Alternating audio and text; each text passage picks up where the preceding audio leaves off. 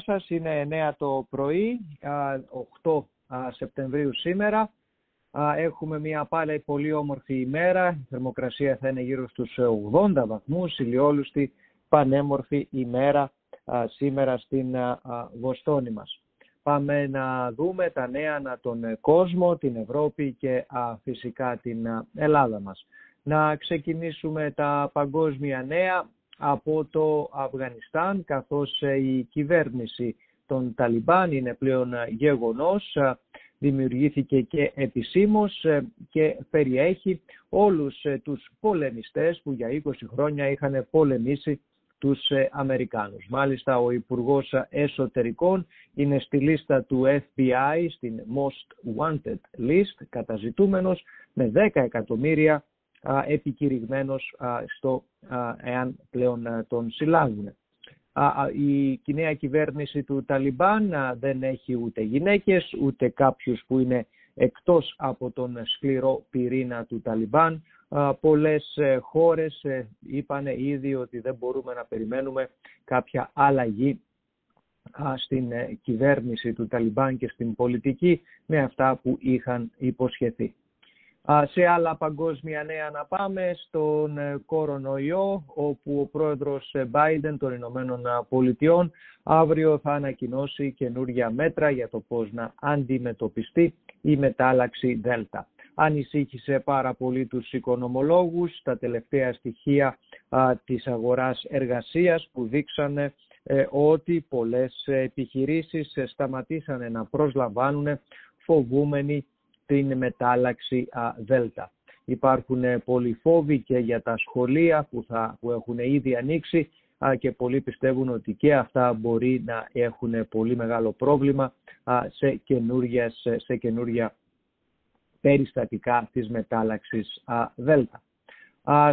Να πάμε και στην Γερμανία, όπου στην Γερμανία το Συντηρητικό Κόμμα βρίσκεται σε ελεύθερη πτώση, κάτω από 20%. Συρρυκνώνονται για πρώτη φορά τα ποσοστά της Χριστιανικής Ένωσης στην Γερμανία, το χαμηλότερο ποσοστό που αποσπούν οι συντηρητικοί μετά το 1949, δείχνοντας πλέον ότι η συνταξιοδότηση της Μερκέλ θα φέρει μια μεγάλη αλλαγή στην Γερμανία.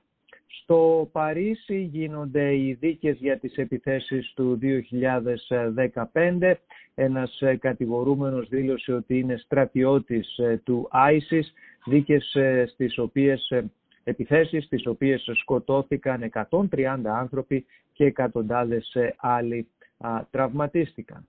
Στο Μεξικό, ετοιμασίες για την επέτειο των 200 ετών της ανεξαρτησίας. Δεν είναι μόνο η Ελλάδα που γιορτάζει φέτος τα 200 χρόνια από την έναρξη του αγώνα της ανεξαρτησίας, καθώς και το Μεξικό ετοιμάζει να εορτάσει αυτό το μήνα τα 200 χρόνια της ανεξαρτησίας του. Να πάμε στην Ελλάδα και στα ελληνικά νέα. Καταρχήν το τελευταίο αντίο στον μεγάλο Μίκη Θεοδωράκη σε κλίμα συγκίνησης, η τελευταία υπόκληση στον μεγάλο τραγουδοποιό, υποβροχή στην Αθήνα, πλήθος κόσμου επισήμων αποχαιρέτησε το παγκόσμιο Έλληνα στην Μητρόπολη στην Αθήνα πριν η σωρός του μεταφερθεί στην τελευταία του κατοικία στον Γαλατά των Χανίων. Μεγάλο πρόβλημα έχει αποτελέσει τα πλαστά πιστοποιητικά εμβολιασμού στην Ελλάδα. Η ελληνική αστυνομία κάνει σύσκεψη. Στο μικροσκόπιο βρίσκονται 10 κέντρα. Συνάντηση με τους επικεφαλείς της υπηρεσίας είχε ο Υπουργός για το θέμα των πλαστών δικαιολογητικών του εμβολιασμού και ο Υπουργός ζήτησε ταχύτατη, αποτελεσματική και σε βάθος διερεύνηση της υπόθεσης.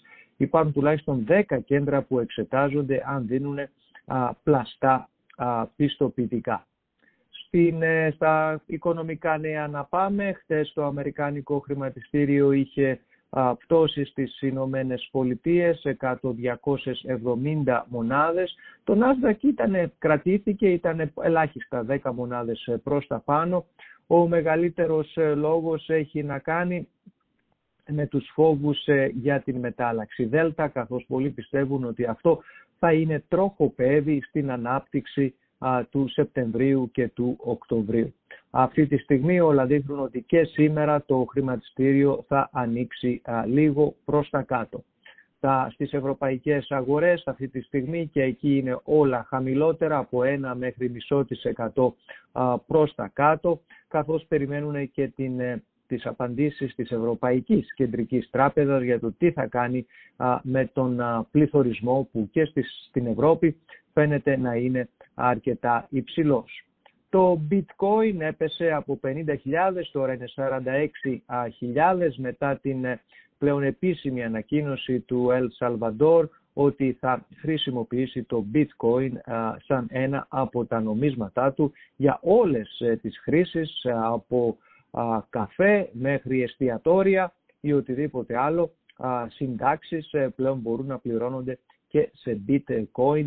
Μεγάλη η ανησυχία του κόσμου για το πώς αυτό θα τους βοηθήσει ή οι μεγάλες διακυμάνσεις στην τιμή του μπορεί να τους καταστρέψουν. Να πάμε και στα αθλητικά μας νέα. Καταρχήν η πρώτη είδηση στην Ελλάδα είναι ότι ο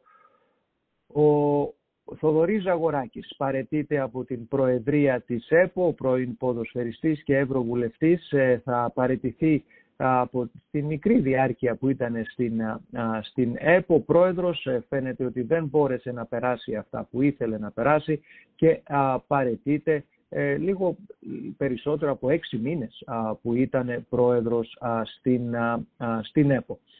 Σήμερα θα παίξει η Εθνική Ελλάδα με την Σουηδία στην Αθήνα, ένα μάτς δύσκολο, το οποίο αν θέλει να έχει ελπίδες η Ελλάδα για την πρόκριση του Μουντιάλ, πρέπει να νικήσει την πολύ καλή και ποιοτική ομάδα της Σουηδίας.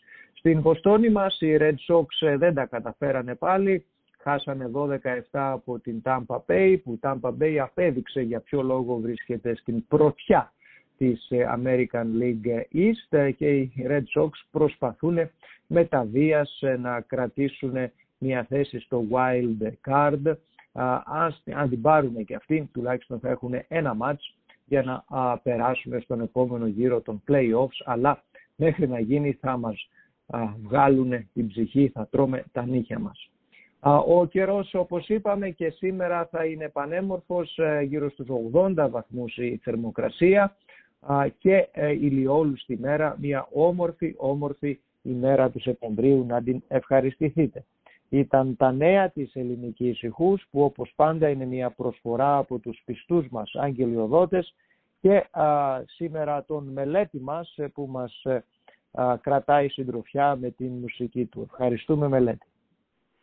Γεια σου, Ζαμάτη. Ευχαριστώ.